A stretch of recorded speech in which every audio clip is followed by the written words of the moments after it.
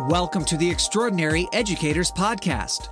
Your hosts, Danielle Sullivan, National Director at Curriculum Associates, and Sari Liberis, Social Communications Manager at Curriculum Associates, are here to share actionable tips, best practices, and success stories to improve your classroom and drive student learning. Enjoy, and thanks for listening. Hi, everybody. This is Danielle. Hey everyone, it's Sari, and welcome back to the Extraordinary Educators Podcast. We know there's a lot happening right now, and we hope we can provide you with insights, tips, best practices, and breathing room from the critical work you do. We are here to support teaching and learning wherever it is taking place. And we are super excited for today's episode. We have with us extraordinary educator down in Mississippi, Jamie Cooper. So welcome, Jamie. We're so excited to talk to you today. And if you could just go ahead and introduce yourself, tell our audience a little bit about you and where you are and what you do. All right. Well, thank you so much for having me here. My name is Jamie. I teach on the Mississippi Gulf Coast, more specifically in Goshen, Mississippi at Singing River Academy. It's a 5 through 6 grade school that we kind of call the academy because they have a middle school and they got a high school. So we weren't going to be a junior high. But anywho, I'm happy to be here. And while I have you, happy Mardi Gras to everyone out there, because today is Fat Tuesday here on the Gulf Coast. I know. So I don't know when we won't be releasing this on Mardi Gras, but hopefully it was socially distanced, fun celebration, y'all. Jamie, we're so excited to have you. How is your year going? Tell us about, have you been virtual in school? What's the tea? Well, down here in Mississippi in our school district, we decided to go back to school in August. So I have had the pleasure of having a full load. I teach 4 reading classes a day, and we are face-to-face. So, or really, we're mask to mask, because that's kind of that's what we're living in right now. There's probably gallons of sanitizer in my room, lots of disinfectant spray, and trying to keep kids wearing their mask all day long. But it's been a challenge. But it's something that we're adapting to now that we're in February. We've adapted to this change, and now it's become kind of a norm to wear your mask and put your mask on and try to speak louder so that the children can hear you. But it's just something that we're adapting to. And as teachers, educators, we're able to do that anytime, any place. You bring in a new curriculum, bam, we'll be done with it in like 2 months. We already mastered it. Don't bring us no more professional development. Leave us alone. We got this. So much like COVID, there were so many fears and so many unknowns with this pandemic that we just didn't know what was going to happen in our district. So we just rolled the dice and saw what happened. Luckily for us, we have not had many outbreaks. I mean, there's a few students who go out on quarantine because family members have it or they came in close contact with someone. And then, we just rock and roll the best we can when those kids go out, and we try to provide the best instruction that we can while they're gone for 2 weeks at a time. And then they come back. But really, I believe our superintendent talked about at their last school board meeting that we've had less than 1% of students who were who tested positive for the coronavirus. So it's not a number, because those are faces with those numbers, and there are children and families with those numbers attached to them, but it's a lot less than what we expected. So I'm really thankful that I can actually teach in front of children, and I don't have to do the Zoom or the Google Meets like a lot of other teachers have to do. I'm blessed with that. So, like I said earlier, we're just adapting, overcoming, and we keep it rolling. It's so great. And I think, it's definitely like you realize how lucky you are when you can do what you want to do and be with kids face to face or mask to mask, like you said. I just want to zoom out for a second and just like note your attitude and how positive and like optimistic you are. And just like, we roll with the punches. We're educators. We've been adapting all along. And it's so true. I think this is obviously different, 100%. But like educators do have that ability to just overcome any obstacle, hurdle thrown at them and be so resilient. Is this something that's sort of always been innate with you, or do you feel like it happened when you were an educator, or are there things that you do that help you keep smiling on a day-to-day? How do you stay so happy? Well, it's just being just excited to be around people and not having to quarantine the whole time. But I will say at my school, we kind of have a Hogwarts-esque house system that goes on at our school. We really got the idea from Ron Clark Academy in Atlanta, Georgia, about 5 years ago. And the house let me tell you about the houses real quick. We have 4 houses: the House of Compassion, the House of Honesty, Motivation, and Perseverance.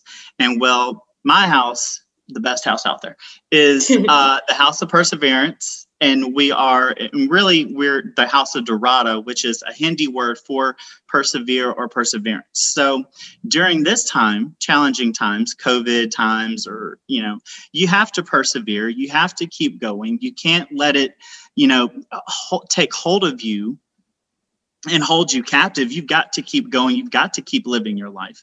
And you've got to just keep going. When you get knocked down, get back up, dust off, and keep it moving. You can't just dwell on the negativity. You've got to find those little pockets of peace or little pockets of happiness that need to shine through you. Because when I'm with my students, if they see me looking down in the dumps, or if I'm aggravated about something or whatever, that's going to translate to them.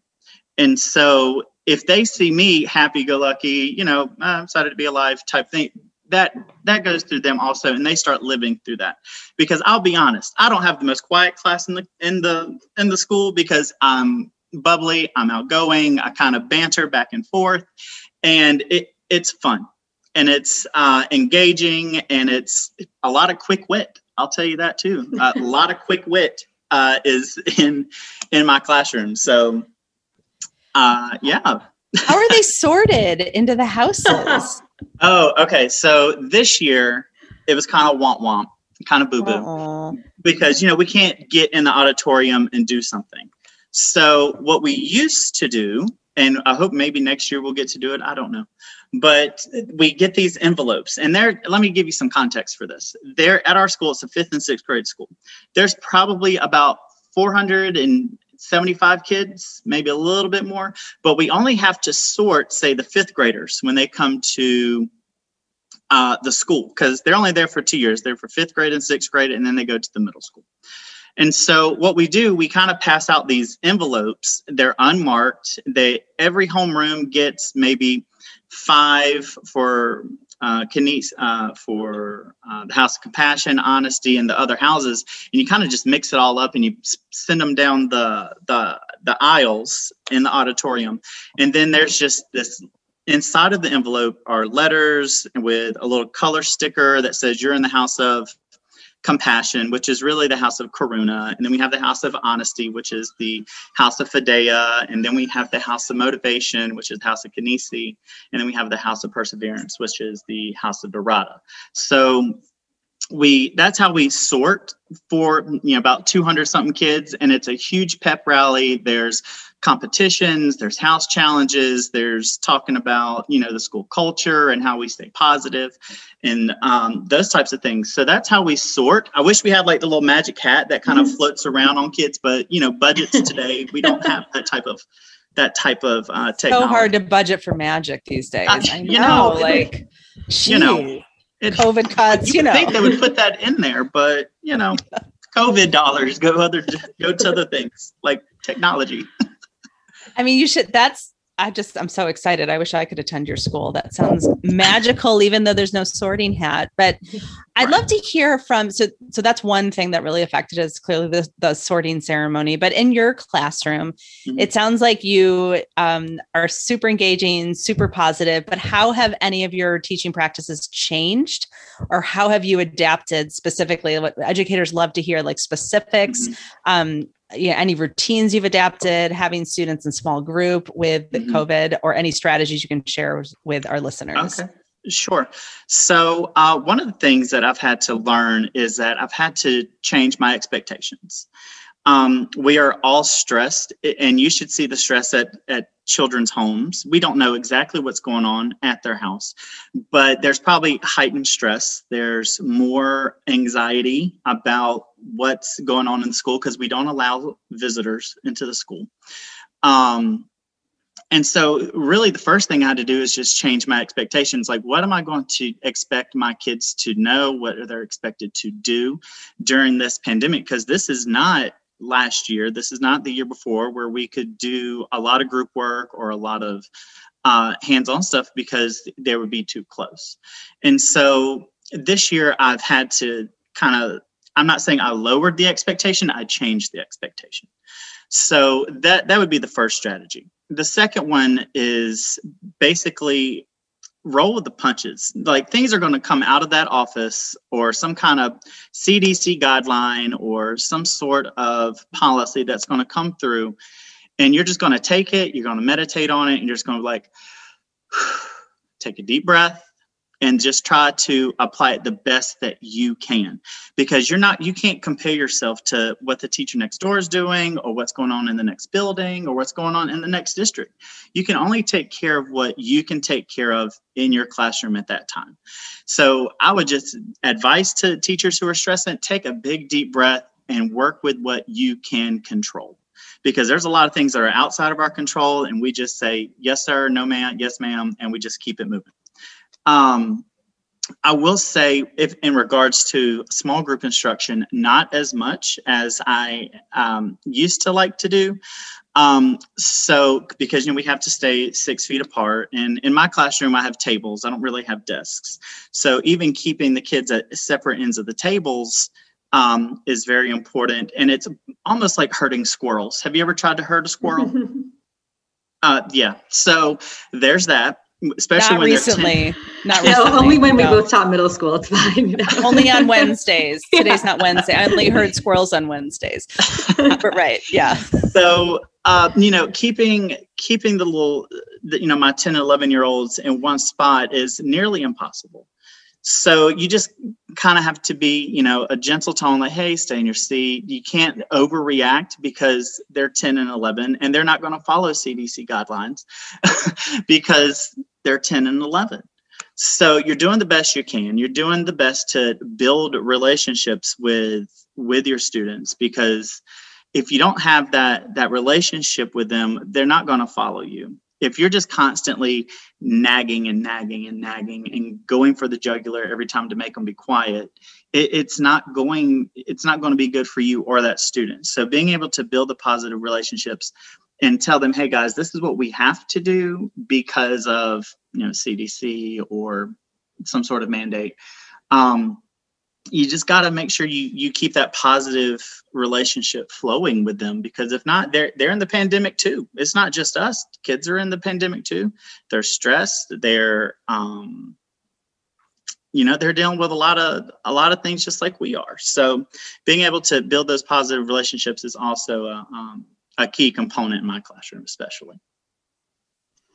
You just said so many best practices and tips. I feel like we could talk about each one for hours, but I think just overall, just your honesty and just kind of facing the brutal facts, but then accepting them and moving on. It's just so refreshing. And I feel it's so amazing that you are a teacher, so that students can learn not only the content from you, but also just the life skills of, you're gonna have challenges that come your way, and you have to just meditate it, take a deep breath. And when there's things that are out of your control, it's not worth, getting down about them. So, right. Yeah. And just, of course, we've talked so much on this podcast and at our company, and I know everyone is just about the relationship and how incredibly important that is now more than ever, but always. Right. So thank you for everything you do. You're describing it like it's a piece of cake, but it's no easy feat. No, it is not, Jamie. What you're talking about, it is hard. You do make it sound easy, which is wonderful. And talking about easy, you're so easy to talk to. We could talk to you all day, but unfortunately,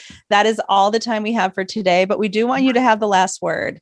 Okay. A lot of listeners are looking to this podcast to just guidance, just ideas, any advice you would give educators at this time.